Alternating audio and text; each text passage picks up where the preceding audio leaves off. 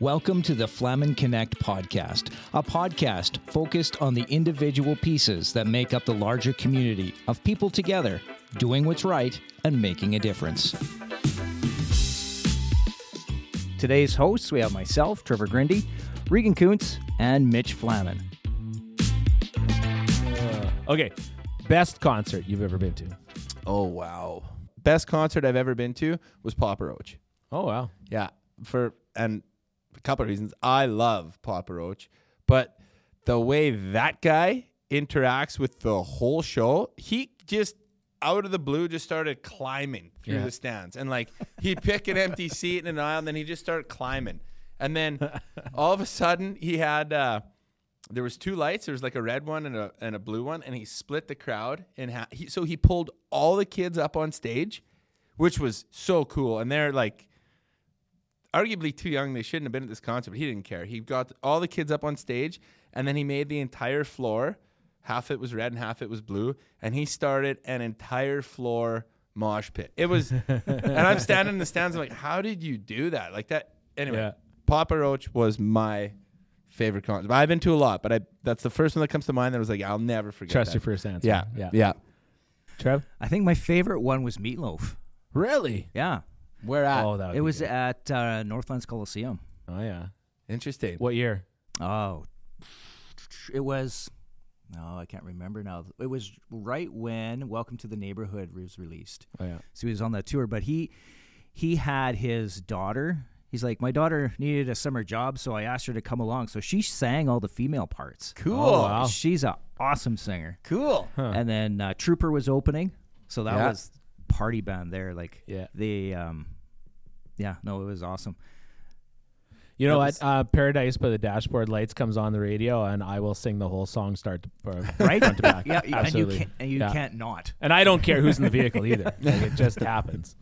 What about you, Reggie? It's a close tie between my first concert, which was, I'm going to say 1996, maybe 95, was the ACBC Hells Bells tour. Yeah. And specifically, remember about that concert was halfway through the show, the rest of the band went in, and Angus just did a guitar solo for like 15, 20 minutes, kept the crowd into it. The rest of the band went back, probably had a cocktail or two. Then they come back out, and Angus just rolls into the next song. And it was loud as hell. We were like way up in the nosebleeds at SaskTel Center at the time. Fantastic. And the other tie to it was the Tragically Hip Farewell Tour. I went to the show at Northlands Coliseum in Edmonton. That was a very unique experience. I'm a big Tragically Hip fan. Been to about 12 shows or so. Nice. Wow. But that one had a lot of emotion in it, and I mean, everybody knew it was the last time they were going to see the band live. Yeah. And see You were Gord there, eh? Downey. It was fantastic. So I went to one, small though, like completely different scale. It was downtown in, I don't know what it was called, O'Brien's or Molson, where Coulter Wall would have just played. Yeah, the Odeon. Or Oh, yeah.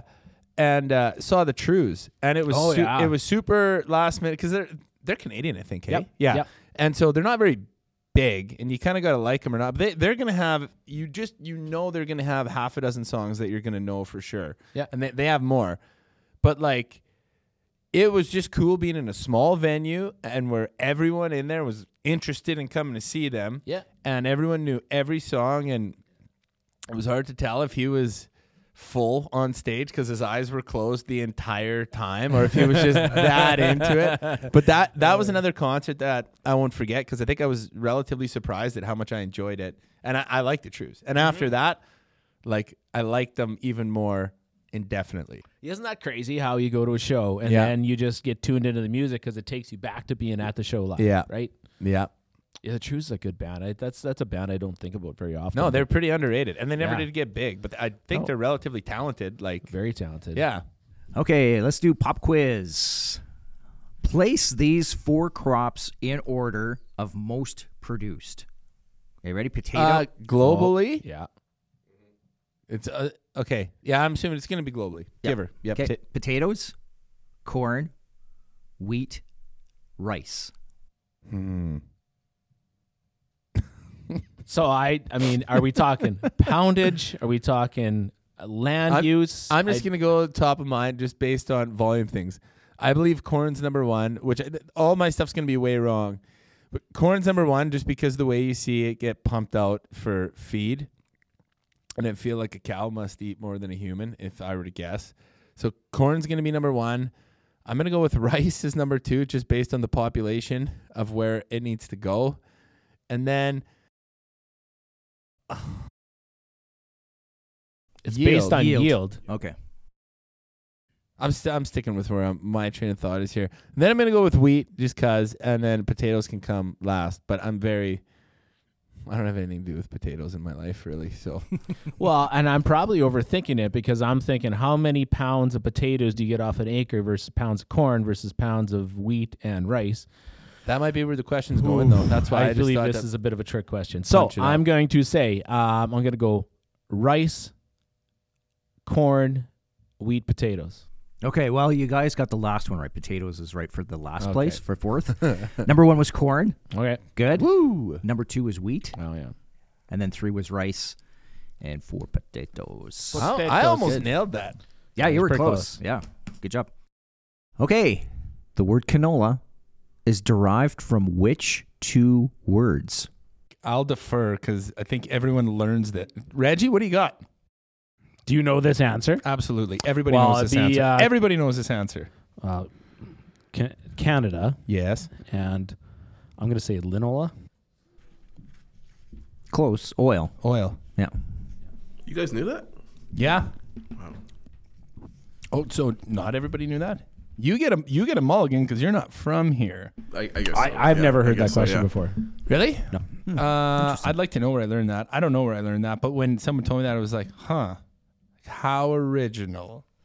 You know, like, you learn, what was it called before? Yeah. Rape. Yeah. Oh, what's the difference? Like, nothing really, not much. So why didn't they call it canola? Yeah, I don't know. Because It doesn't roll off your tongue. not really. No. Canola was Canola. like, how original.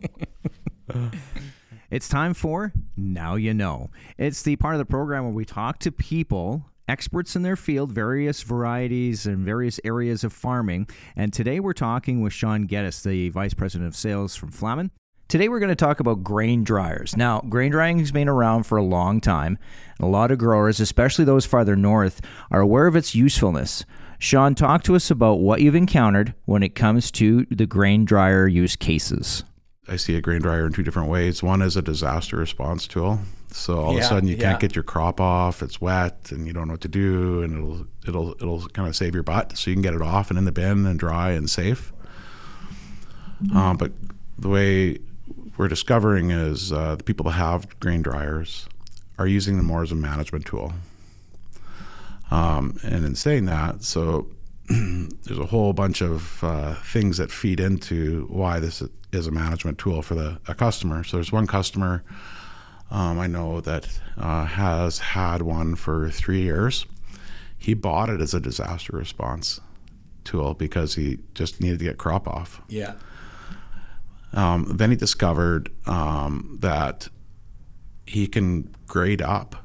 He can go hit his derm like early. When it's ready, and run it through the dryer. And then the result was he was getting a better grade. He got his crop off sooner. He bought himself a larger harvest window. Didn't need that fourth combine and the fourth man and all the stuff that goes around with that. Right. He had more time. And then then the result is the people that are buying the grain, let's say the derm in this example, are bugging him on him. And there's incentives because he's got it off early and his grade's solid and they want it. And so he was benefiting from that as well. So he benefited with grade. He benefited with having it off a little earlier. He benefited in manpower way, and he benefited in not needing an additional asset such as a combine or another truck maybe. Do you find most people purchase a dryer as disaster relief and then shift into using it as a management tool? Or are there people out there that buy a dryer strictly looking just to farm better and are open-minded to the thought of it being a management tool and maybe opening up the beginning window of harvest as opposed to having to deal with it? end window of harvest? So I think that depends. That's a loaded question.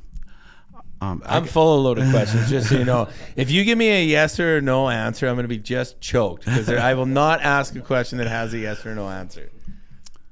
So, Mitch, in northern, I'm just going to talk about Saskatchewan. In northern Saskatchewan, harvest tends to be a little bit later and a little tougher. And as you go north, you'll see more frequency of dryers in yards because they know they need it as a management tool. And is that because the harvest window is just that much shorter? It is, and the conditions are a little tougher. Yeah. And as you go south, you'll see less and less.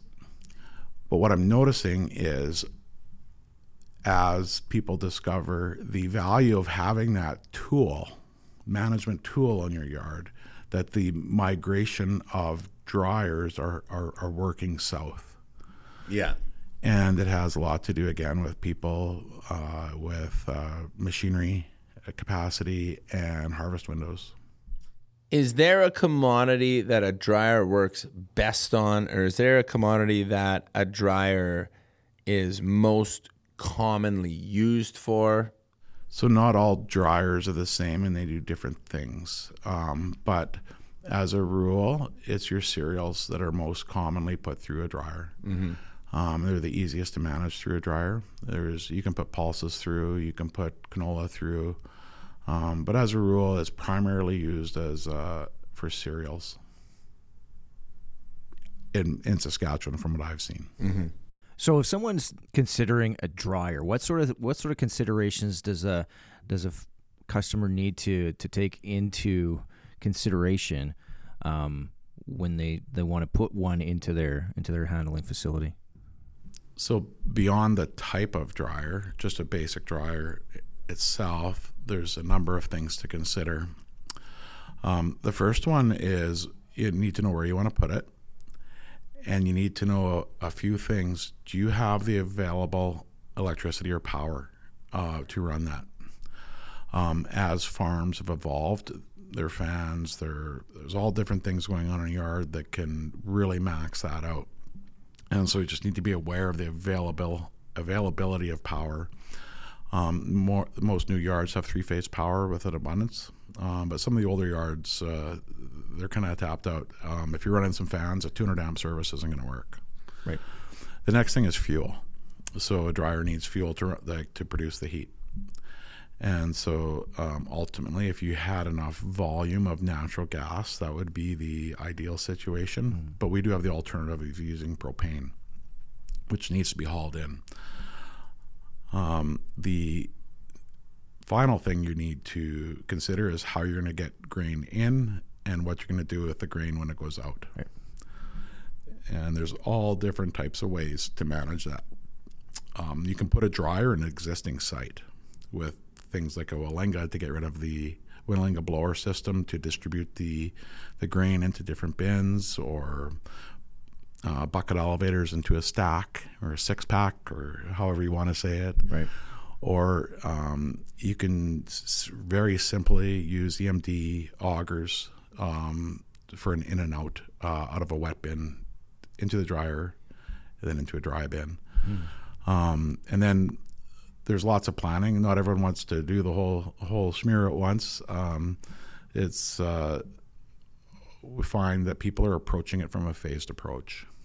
Mm-hmm. So they'll start building the foundation of their yard site, and then a plan to evolve it over time as their needs change, or they can afford it. Mm-hmm. So then you have to take into consideration how many bushels an hour we want to handle, how many bins we want to fill, and then be able to expand that for the future. You bet. I was just actually talking with a farmer the other day, and he had a more of a simple setup, and he had a 10,000 bushel wet bin, and that wet bin and his 3 combines a day in his area he could keep up. Mm-hmm.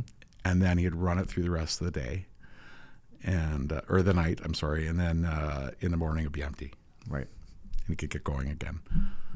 So if you're running 5-6 combines, you're going to need different capacity, and then you're going to have to know how you're going to get that grain away. If you're in the middle of harvest and if you have a 10,000 bushel bin feeding wet bin, and then you have a 10,000 bushel dry bin, that's not necessarily going to work if you don't have the capacity to get it away and you want to continue to use a dryer. And there you have it. Thanks, Sean. We're going to move on to the last segment of our show today, and that's an interview with our special guest. Our special guest today is Roy Ritchie. How are you doing today, Roy? Just like they say in the Old Testament, I'm fine. Well, let's maybe start back in Beginning? back in the beginning. We'll go back into your childhood. What was it like growing up for you, Roy? Well, I grew up on a farm 7 to 18 miles away from anywhere, and did a pretty good life. Drove some great cars and wrecked a few and had a lot of fun. What would the vintage of these cars be, Roy? Let's just say they're older than you. Could you consider them muscle cars? Absolutely. How expensive was fuel back then? Well, all I know is that you could take a girl, go to a drive-in, fill the car up full of gas again.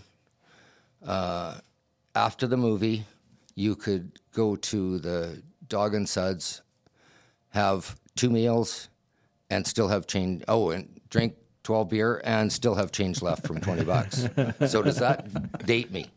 Well, not exactly, but you're right. That is a time in the world before I was alive. Where was Dog and Suds, and was it licensed? No. Okay. It was not licensed, but it was right across the street from the high school In Rosetown. Rosetown. Right on. So whereabouts was your farm then? We were 18 miles from Rosetown, 7 miles from Zealandia, and 11 miles from Harris. What would one of your first memories be?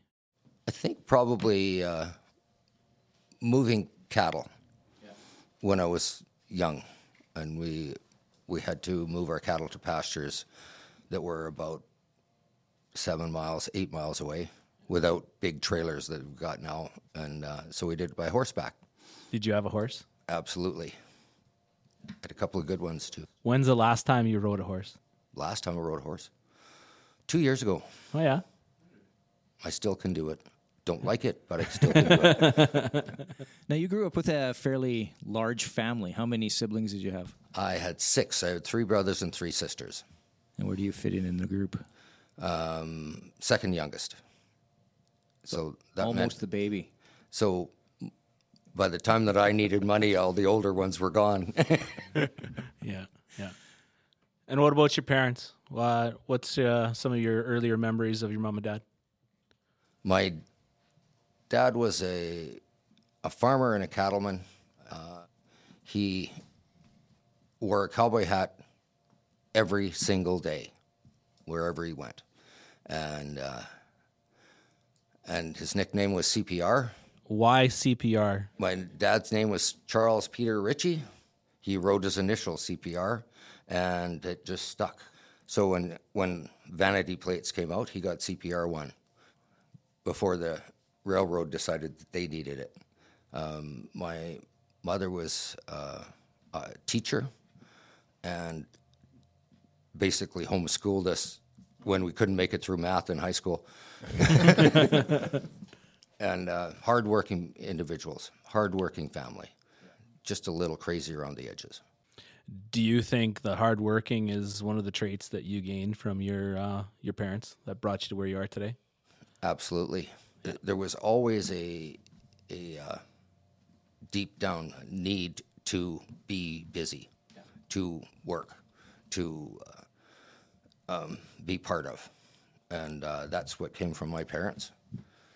And their parents before them, both my grandparents and my great-grandparents homesteaded in Saskatchewan in the early 1900s and have been there ever since. When you got in to be a teenager, were your parents fairly disciplinarian? Did you get in trouble lots? Oh, I was in trouble lots, but not generally there. I used to drive fast, so the police and I had an ongoing relationship they would stop me and give me a ticket, and I would go and pay it, and then I would drive fast. And we continued that on for some time. I feel like you still drive fast. Like there may or may not have been a ticket in the last 365 days that I got the opportunity to try out a pretty good car, and I won't tell you how fast I was going, but the muscle cars of the 60s didn't go this fast.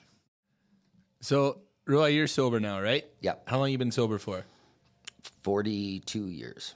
40. Well done. Yeah. So I stopped when I was 24. So there was a story that you once told me, and this is probably, I'm going to say 15 years ago. And if it wasn't when you quit drinking, it was right before you decided to quit drinking. I think I know the story you mean, but I went to the bar on a Thursday, late, like 10 o'clock, knowing that you can't get drunk in 2 hours. And the next thing I know, it was Tuesday. And I was a little ways away from home. I was waking up into the bright sunshine, and it was like February. And it was hot, and I was looking up at a sign that says Houston 100. And I have no idea how I got there. But my steel trap mind picked that all out. Radio said it was Tuesday. I had money in my wallet, and when I phoned my boss and said I probably wouldn't be in today, he said, "That's okay, you're not coming back anyway," and another job gone. But I went on to the Astrodome. It's cool. You figured while you were there, you might as well just make the best of it. What can you do? So is that, similar things like that led you to say, okay, enough's enough. I've got to quit. I've got to get my life in order. Yeah. Good for you. I did a lot of not very pleasant things in my life, and it just had to stop. What was the hardest part of that process? Hardest part probably was saying that I needed help to deal with it. Mm-hmm. And once I got through that part, it got better. In a time where it wasn't common to ask for help or not looked upon as not at my age. Positive, yeah. There were maybe a half a dozen of us in the province that were my age or younger. Mm-hmm. Wow. That had stayed sober for any length of time. Good for you. And at that age, there's a lot of social pressure to stay in that sort of lifestyle. Oh, yeah. Yeah. It when you're from a small town, like small, it's pretty easy when you drive up to the place where they have the AA meetings and get out there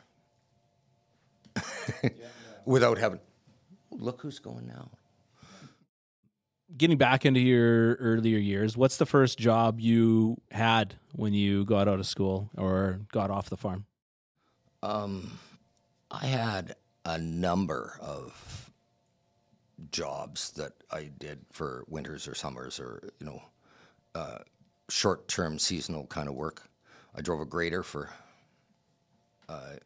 6 months. I installed flooring for 2 years. I worked for different farmers. I did a lot of different things. I spent a winter working in the coal mines in BC. That's a terrible place to be. But I feel like you have some stories just about that. I kind of want to hear more about that, actually.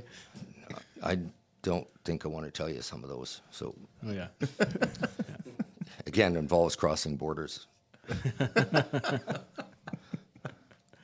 So what path led to you to Flaman's? How did you eventually end up here? I was just getting going in farming. Had taken on quite a bit of debt when the 1989 hit, 88 and 89, and the drought, and couldn't get it. So I left the farm I sold my share to my brother, and he continued and still does to this day. And I left in had to go somewhere else and went back to school a bit, got some business training, and by accident, I put a resume in at Flaman's. They're agriculture. I know something about agriculture, so I came. One of the jobs I had before, though, was working at a grain cleaning facility. It's where I learned how to set machines and run them, and I was taught by somebody who was really, really good. And then when I came into the city, I dropped a resume off here, and I don't know whether it was Warren saw it or Don saw it, but they decided that I should have a job. What year was that in? That would have been in 2000. And how did that interview go? Well, Don Flaman did my interview and decided that I could have a place to work here. And my first day of work would be the farm show in Regina. And so my first day of work was the 11th of June. And I climbed in my car early in the morning and drove down there and I said, well, what do I do when I get there? He says, go ask for Warren. And so I shadowed him through the farm show, selling machinery that I didn't know anything about. Different types of cleaners than I've ever seen before. And so I learned on the job. Grain cleaner specifically. You've always stuck in a grain cleaner. Yeah, okay. Grain cleaner specifically. I was trying to sell Jesdol grain cleaners. And that was my first taste of Flaman's. Do you remember your first sale? My first sales were screen sales, and there were so many. I don't. Do you remember your first big sale? I remember some of them. Some of them were memorable, but I've dealt with so many really good customers over the years that have come back to me and trust me, and I become some sort of a trustworthy person in their world, dealing with cleaners and what they do and how they work. And picking a favorite or would be not realistic anyway. What do you think it takes to build that trustworthiness you're talking about? It's honesty. I don't sell things to people just because they think they want it. I find out for sure that of what they're doing, and then give them the options. And sometimes I didn't make a sale, but the next year they come back and see me because they trusted what I said. And I've tried to work that in my whole business life, or work with customers. I try to do the best I can and be as honest as possible. And it works out. It always works out. Did you think 20 plus years ago you'd still be working at Flaman? I don't know if all I know is that time I really needed a job. I was married and I had I had one very small child and needed to be at work. What's something that happened in, let's say, the first half or the first decade of you working at Flaman that you wouldn't get away with in the last or second decade of you working at Flaman? There's a number of those, and I don't know if the statute of limitations is over on those. Yeah, you're good. You're good. Yeah, you're good. We won't tell Pam. Pam isn't going to be listening. Yeah, Maybe. there's sarcastic and wit, and we may have picked on people just because they were there more than anything. I remember being part of a conspiracy against another employee where we loaded his car up with a full load of old flyers so that the car wouldn't back up if you could have got in it anyway. It was entertaining watching him try to, and I was talking to him when he was going to his car at the end of the day, and he opens the door to his car and just this mountain of paper slide out. But we didn't do that. Yeah, that's not on record. We didn't have security cameras back then. Oh, there were a few things that happened. I feel like I remember a story where when someone left the office that night, their desk was in the office on the ground, and when they got to work in the morning, I heard that when that guy got back to work the next morning, it was screwed to the ceiling. It was kind of hard to keep his chair and work from, but it was still in the building. What did he think of that? I'm pretty sure he thought it was bad and then funny. We did help him get it down. There was another time that we got another employee. I think I still have a photograph of it when we saran wrapped him to his chair and just kind of left him out in the front for people to view. Mitch? If I recall, that front, what's the word, like foyer? Yeah. Covered in glass. Even in a minus 30 day, it's about plus 35 degrees in there. It's just from memory, though. They rescued you. Yeah, they rescued me a few hours later. There was a few things. One of my favorites was when we filled the desk drawer with water and goldfish. It's pretty easy. It's pretty easy to get it into the drawer, but it's really hard to get it out, apparently. I recall a time, and I won't point fingers at you, but I'm pretty sure you were quite involved. I was never involved. I was a were witness always at best. A bystander, an innocent bystander with your camera out. Was there a time something happened with like a Cadbury chocolate egg?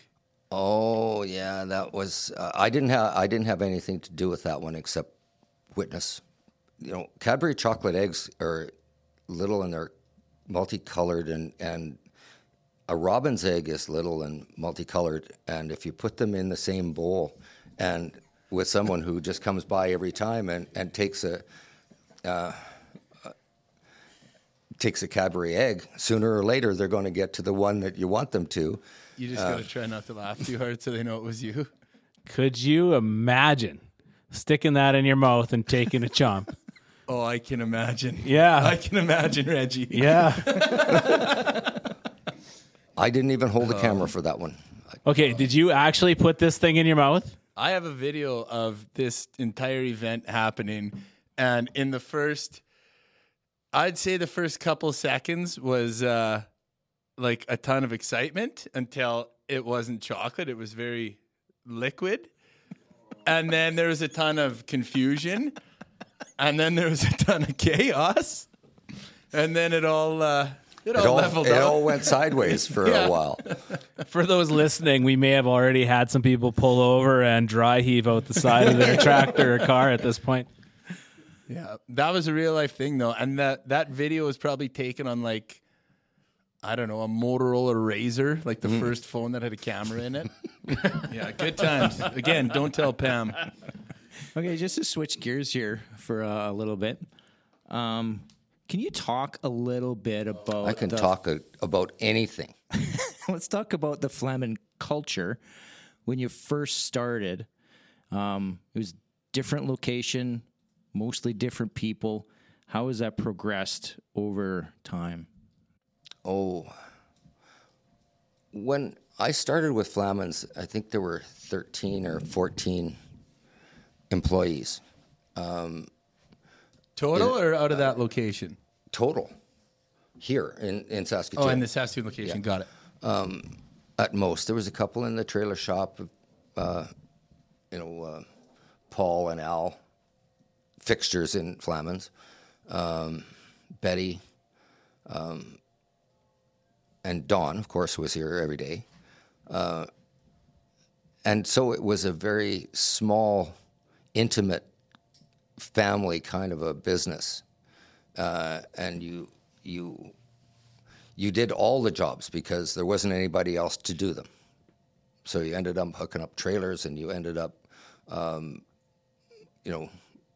selling at one side and hooking up a trailer on the other. It became a kind of a home away from home, a really family-oriented time. And I think that over the years, and we changed locations. Like my first office was the kitchen table in a secondary location that I was working from. It wasn't a Commodore 64 computer, but it was close. And we were making screens with nibblers and a hand rivet gun, or a hand stapler, putting them together. And before we used metal shears even. And like everybody worked. And it progressed to, I can't even tell you how long it's been since I put a staple into a frame, but it's progressed to more and more employees. And I think I counted the other day that I had 12 or 13 different offices since I've been with Flaman. And shift gears, and it's still that way. You still shift gears to do what's necessary and be as much of a help as you can be to everybody in Flaman's that needs to get something done. Still very family oriented. There's just more people. I don't know how many employees there are in Saskatoon now. Well, I started a little after you because when I got here, I think there was 20 to 30 in this Saskatoon location, and there's over 80 now just out of here. Yeah. It's been some significant growth. What have you seen change amongst customers in that span of time? They get younger. I don't know why. Yeah. What about their process, their business? What's changed in the ag market since you've been here? I guess when I started, the normal customer for coming in to see us would be 2,000 to 5,000 acres. And now we're dealing with people that are 10,000 to 40,000 and larger. Big operations, and that takes some different equipment, some different solutions. I guess it's no surprise to anybody in the ag industry that farms are getting bigger, and we just changed with the times. Mm-hmm. We still grow grain, we still clean it, we still get it to port. So you talked about solutions. And earlier on, you had mentioned about talking to the customer and finding out what they need. Kind of go through that process of how you get the information you need to find that solution for the customer. Well, my first question that I ask of anybody is, what do you want the machines to do? What do you want the end product to be? Then the next one would be, how much of this are we talking about? Oh, I want to clean grain at 2,000 bushels an hour, but I've only got 10,000 bushels to clean. We get a very massive machine to use for a couple of hours. That we try to balance that out and get down to the basics of what they want and need, because it's not always the same. It's not always the same thing, and I won't say that I lead them to their answer, but there's pros and cons to almost any process, and so you lead them through and let people decide for themselves about how deep or how far they want to go into a process, and based on cost and quality. And sometimes you just say you're better off to get somebody to come in and clean that 1,000 bushels of grain. It's easier and cheaper for you. It's one thing I could sell them a machine, but it'll be in the fence corner before we're done, and that's not what I want. I don't ever want to overextend somebody for that. I'll switch gears a little bit and just ask you some off-the-wall questions. My elevator doesn't go all the way to the top. So. Just halfway there. That's all we have to do. Where's one place you'd like to go that you have never been before? One place that I would like to go that I've never been. Austria, I think, is one of the places I'd like to go. Why? Oh, history and beauty and culture and, there, and Scotland, which is just mean, vicious, and full of Scotsmen. So which one of those two places do you have ancestors in then? My wife's ancestors are from Germany, Austria, and my ancestors are from Scotland. And so I'm a little drawn to both. So your wife has culture and you're a little ruthless? Is that? Well, my mother had culture and my dad was a little ruthless. So, What's your philosophy in life, Roy? my philosophy of life, oh my, to be a benefit among whom we live. Without that, there is no freedom. You can be your own, I'm me and I'm number one and all of that. But the reality of life has more to do with what you can do for others than it is what you do for yourself. And I think the older I get, the more I believe that. Yeah, that goes really against kind of the zeitgeist right now, is that everybody's out for number one. I want what I want and I want it now.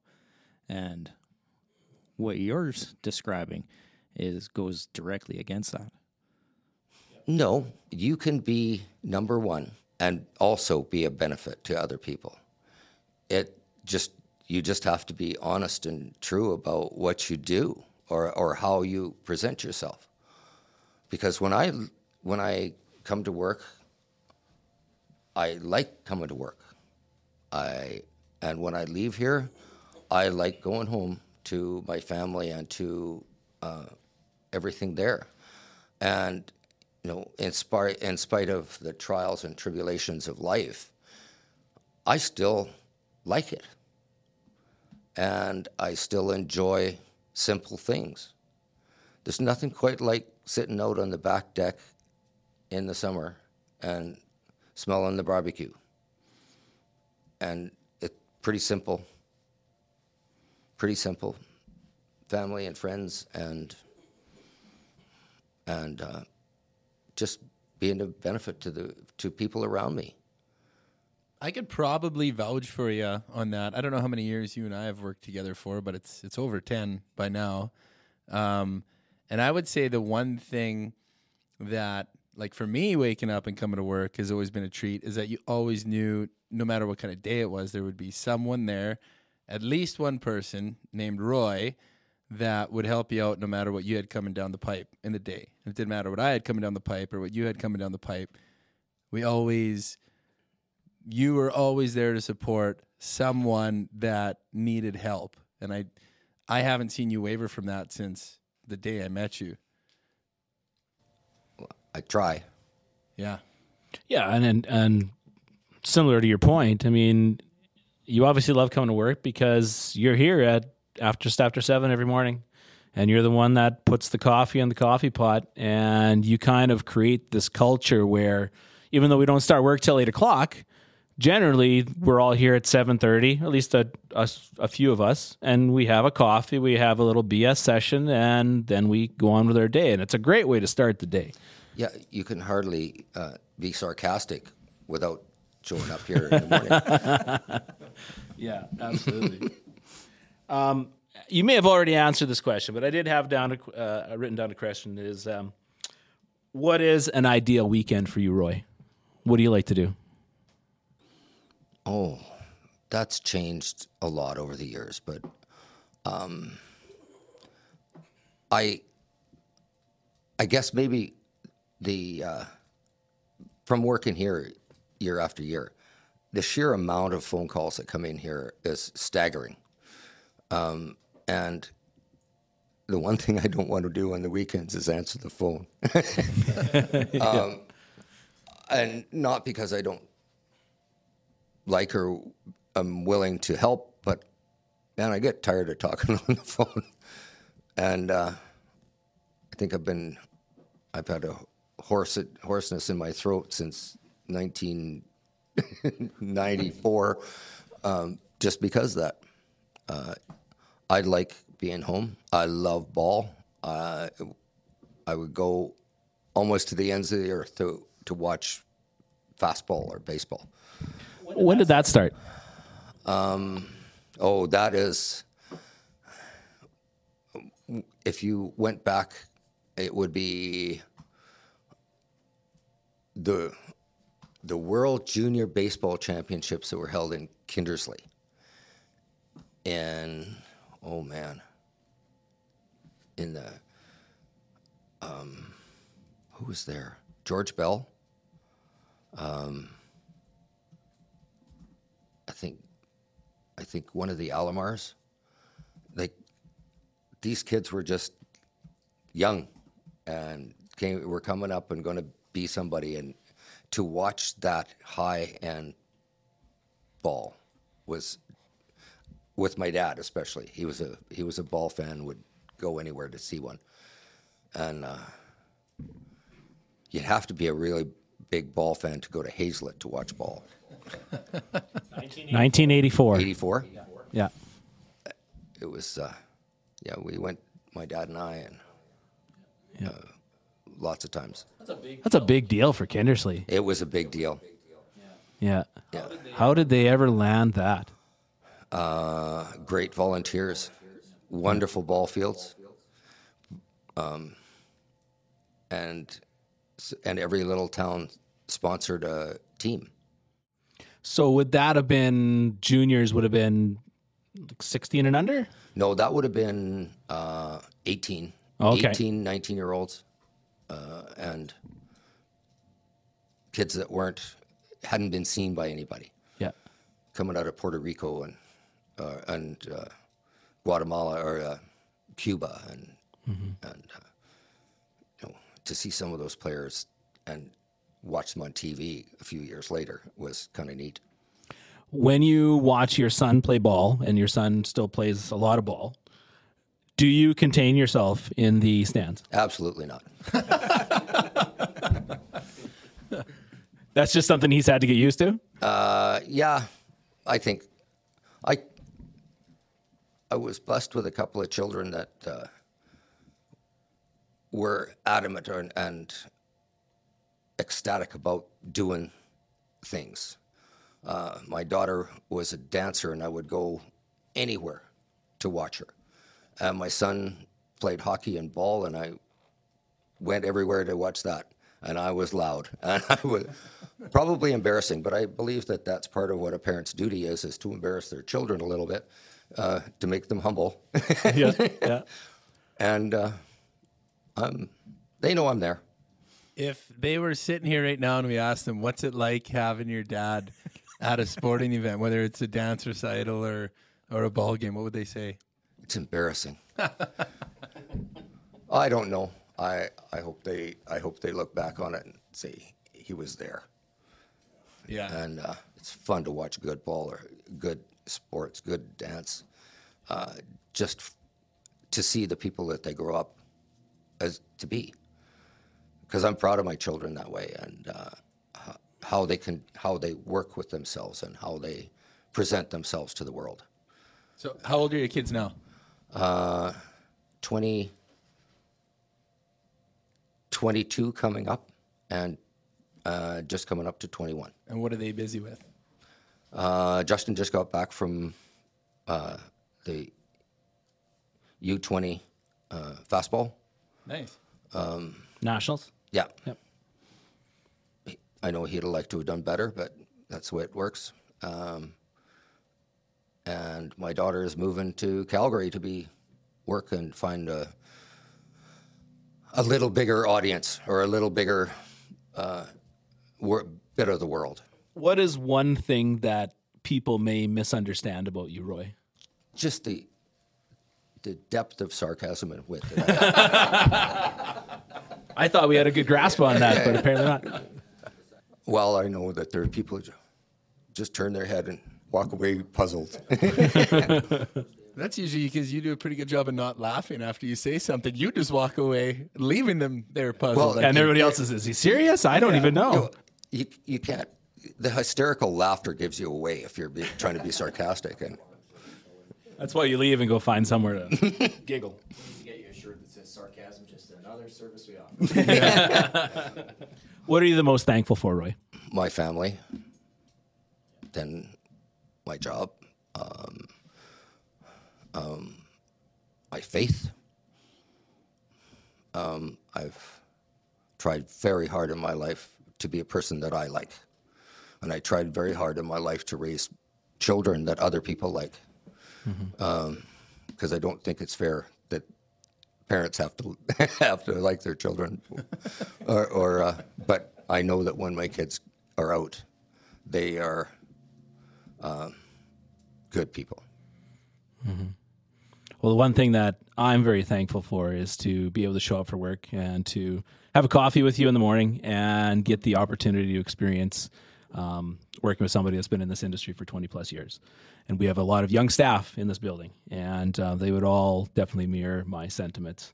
And we learn from you every day, and I think we will continue to learn from you over the course of time as long as you allow us to be living in your shadow. So I thank you very much for that, Roy. I think just one more thing to add is to the young people in this organization is I'm glad they're here too. I'm ecstatic that I don't want the things that I've taken a lifetime to learn go down the tubes because it's my end. These people are hard workers and good souls. And I'm glad if I can help. Absolutely. So how we want to end this podcast, Roy, is just going around the room and asking you a quick series of questions, and just what comes off the cuff is the answer we're looking for. So are you ready? Well, we can try. Okay, first question. If you had 3 wishes, what would you wish for? Money, time, 3 more wishes. That works out well with the next one. If you were to throw away love or money, what would it be? I like the answer I heard just today. If I don't answer love, it's going to cost me a lot of money. What's the most beautiful place you've ever seen? Oh, my. The Karoonda Station in North Queensland, Australia. Nice. Is magnificent. Right next to the waterfall, by the way. What was your fondest memory of high school? Oh, drinking was involved, I'm sure. So no memories. So, no memories. What's your favorite TV show, Roy? Big Bang Theory. Still is. Nice. I've switched up a decade from MASH, but... What's the strangest thing in your refrigerator? In my refrigerator? Oh. It doesn't have to belong to you. Right now, there is a paintbrush. How about that? Strange enough. It'd be stranger if he ate it. Yeah, I know. With your attention. What flavor is it? Yeah. It's the biggest barbecue brush I've ever seen. Repainting the bathroom, so there's wrap it in saran wrap and put it in the fridge, and it keeps... It doesn't get hard. Yeah. Okay. Well, thank you for joining us today, Roy. Oh, you're welcome, I think. Thank you for listening to Flaman Connect. For Mitch Flaman and Regan Kuntz, I'm Trevor Grindy. Join us next time. Talk to you soon.